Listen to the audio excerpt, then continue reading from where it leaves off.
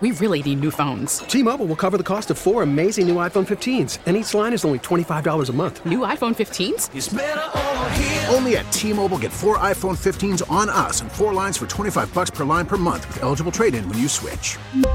Minimum of 4 lines for $25 per line per month with autopay discount using debit or bank account. $5 more per line without autopay, plus taxes and fees. Phone fee at 24 monthly bill credits for well-qualified customers. Contact us before canceling account to continue bill credits or credit stop and balance on required finance agreement due. $35 per line connection charge applies. See T-Mobile.com. We get it. Attention spans just aren't what they used to be. Heads in social media and eyes on Netflix. But what do people do with their ears?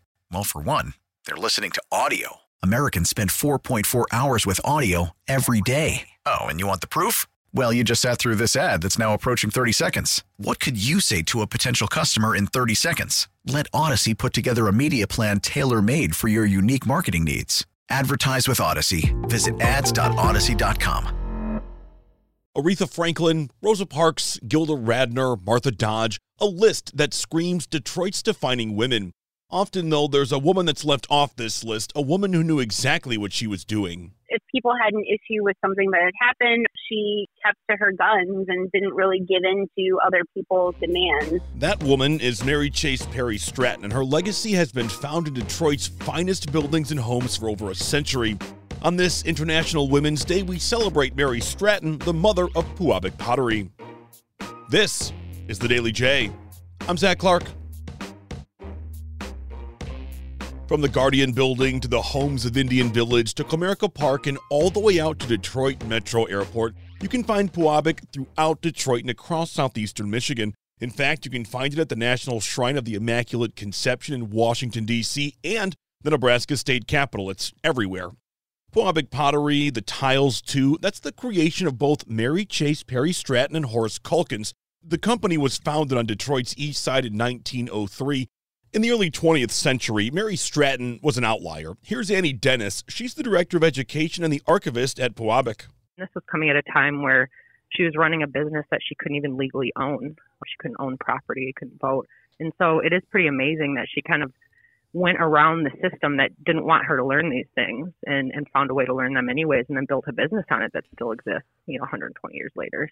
Because of laws being the way they were in the early 1900s, Horace Calkins, Stratton's business partner, played a huge part in the company's success, though his biggest strength was supporting her. Here is Annie Dennis from Pewabic again. That's what's great about Horace, is he never tried to take ownership of that. It very much was a partnership, but he was fine with lifting her up. I mean, he really, really believed in her vision. And, we're always a champion of Horace in that way because he was always a champion of Mary. I guess I didn't give him enough credit. He was like one of the original allies, right? Because the things that she was doing, she had to do under the guise of a man because of the time in which she was operating, right? She couldn't own the things that she had. Somebody else had to be a proxy. Yeah, exactly. And I really think that she wouldn't have been able to make all of the moves that she did at the time that she did them if she didn't have a man as a partner. And so, it's pretty inspiring to fast forward to today where a lot of people here at Pewabic in leadership positions are women. We don't need the help of someone else to kind of get that. We don't need the guys. And it's because of women, like Mary that kind of forged ahead at a time where the odds were kind of stacked against them. Horace Calkins died in 1923, leaving Mary Stratton solely as the face of Pewabic, something Annie says has not really changed. Today we talk so much about brand recognition. Well, 100 years ago, she was the brand, right? Yeah, totally. And I think she still kind of is to a lot of people. A huge part of it is all her, and we can still feel her here. She definitely had a strong presence. But that wasn't always an easy thing for Stratton, though it never deterred her. Certainly, with the social standards of the time, Mary's behavior, air quotes, wasn't exactly acceptable to some. How people defined that at certain times is interesting. I've had a lot of people ask me that, they heard that Mary wasn't always nice or that she was intense. But, those are definitions that were given to women that maybe didn't fit in at the time. And so instead, what I see is she was a hard worker and she was driven and she had a vision. And this was her family, was, the workers that worked with her were here for their entire careers. So everyone that she worked with were here for over 40 years each. So this truly was like her entire life. And you can feel that still today.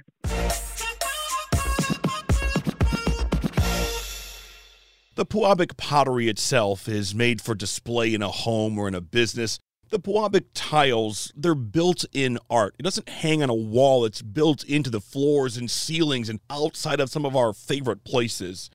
See, Mary Stratton had another supporter, famed Detroit architect William Buck Stratton. He designed the building Pewabic still operates out of on Jefferson, and ultimately Mary and Buck got married. The whole last name thing is not a coincidence. The Strattons, along with Horace Calkins, together would help inspire Detroit's skyline. Mary and Horace and Buck weren't the only ones thinking like this. There was actually a whole society of arts and crafts. Mary was a founding member, so was Horace, and so was William Buck Stratton. And it was these connections that they made in this group that actually led to some of the biggest, architectural tile installations that Mary did. And so there was kind of this network of people that were kind of thinking the same way. And William Buck Stratton was really one of the leads on, what architecture should look like through an arts and crafts lens. And these other really important artists and architects in Detroit that shaped the visual landscape that we see today. While people like Buck Stratton and Albert Kahn get credit for shaping Detroit's architecture, Mary Stratton had a huge hand in it too. In this broader story of the history of Detroit, there's so many landmarks and places that people frequently go to have this tile in there. People specifically bring their out-of-town guests to go see it. I think that that's a mark of the importance that people feel and the connection that they have that, is all around the city. That is the manager of education and public programs at the Detroit Historical Society, Kimmy Dobos-Wolf. Stratton didn't stop at art and architecture. She was also a scientist, a chemist, to be specific. One of the things that sets Pewabic apart is the iridescent glaze, that shiny, colorful texture that can be seen from a mile away. It is absolutely stunning. Back to Annie Dennis, the Pewabic archivist. She says Mary Stratton had that technique mastered. A lot of what Mary did, she wasn't just an artist. She also had an interest in the chemistry of ceramics. She was our in-house chemist. She really was one of the first people to formulate iridescent glazes here within Western culture. And so not only did she formulate those and how to go about firing those in the correct way, she also formulated hundreds of glazes during her time here at the Pottery in all different colors. And so it's pretty incredible. We're still kind of using some of those as a jumping off point of inspiration today. Just how important is Pewabic here in Michigan? Dobos-Wolf said during the Great Recession, when many of Detroit's old buildings were being torn down, the demolition of those buildings would pause, at least temporarily, while they figured out what to do with those tiles. I think the building's about to be torn down. It has Pewabic in it. What should we do with it? And it's so hard because people have that passion that they want to keep a hold of this beautiful work that was created. And, it's not always possible. This podcast is not about ranking the most powerful women in Detroit's history, the most influential. There is no list forthcoming. This is not a contest. It's about recognizing the impact that Mary Stratton had. Kimmy Dobos-Wolf from the Detroit Historical Society says it cannot be missed. For Mary Stratton, her legacy is all over buildings. And what that means is, Mary Stratton has left this mark. She was part of a larger context of women. At the end of the day, her work is really something that's special and unique to Detroit. And I think that certainly in the conversation of women in Detroit, she's among the top. And, I think that that's something that's really special. Even more than the mark that Stratton had, what about the mark she will continue to have 100 years down the road? I asked Annie Dennis about that. This notion of being timeless. It's not old, it's not new, but it just is. To me, Detroit feels that way. It's new and emerging and timeless and classic and layered. And so I think this organization is just a huge reflection of the city it's been sitting in. As time goes on, we understand more and more how important it was what Mary did. Bigger than just creating art. It was something that was pretty substantial at this time. So I think we'll have an even better understanding of the full scope of her impact and hopefully have a better understanding of what our story is after her, because I think we're still kind of defining that. Big thanks today to both Annie Dennis. She is the Director of Education and Archivist at Pewabic. Also, thank you to the Manager of Education and Public Programs at the Detroit Historical Society, Kimmy Dobos-Wolf. Our theme music is written and produced by Ozone Music and Sound in Royal Oak.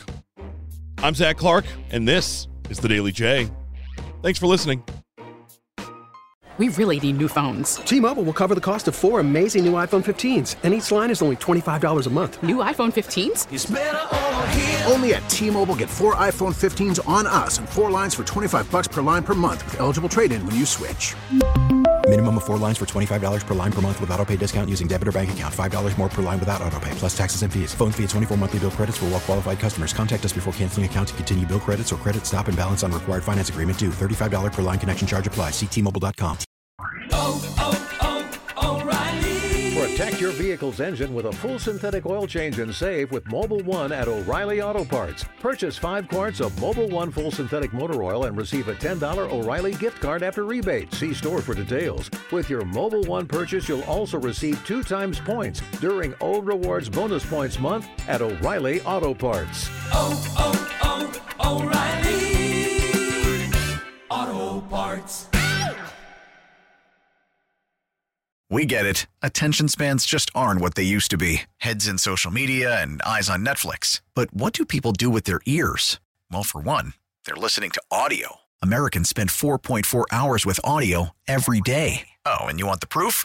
Well, you just sat through this ad that's now approaching 30 seconds. What could you say to a potential customer in 30 seconds? Let Odyssey put together a media plan tailor-made for your unique marketing needs. Advertise with Odyssey. Visit ads.odyssey.com.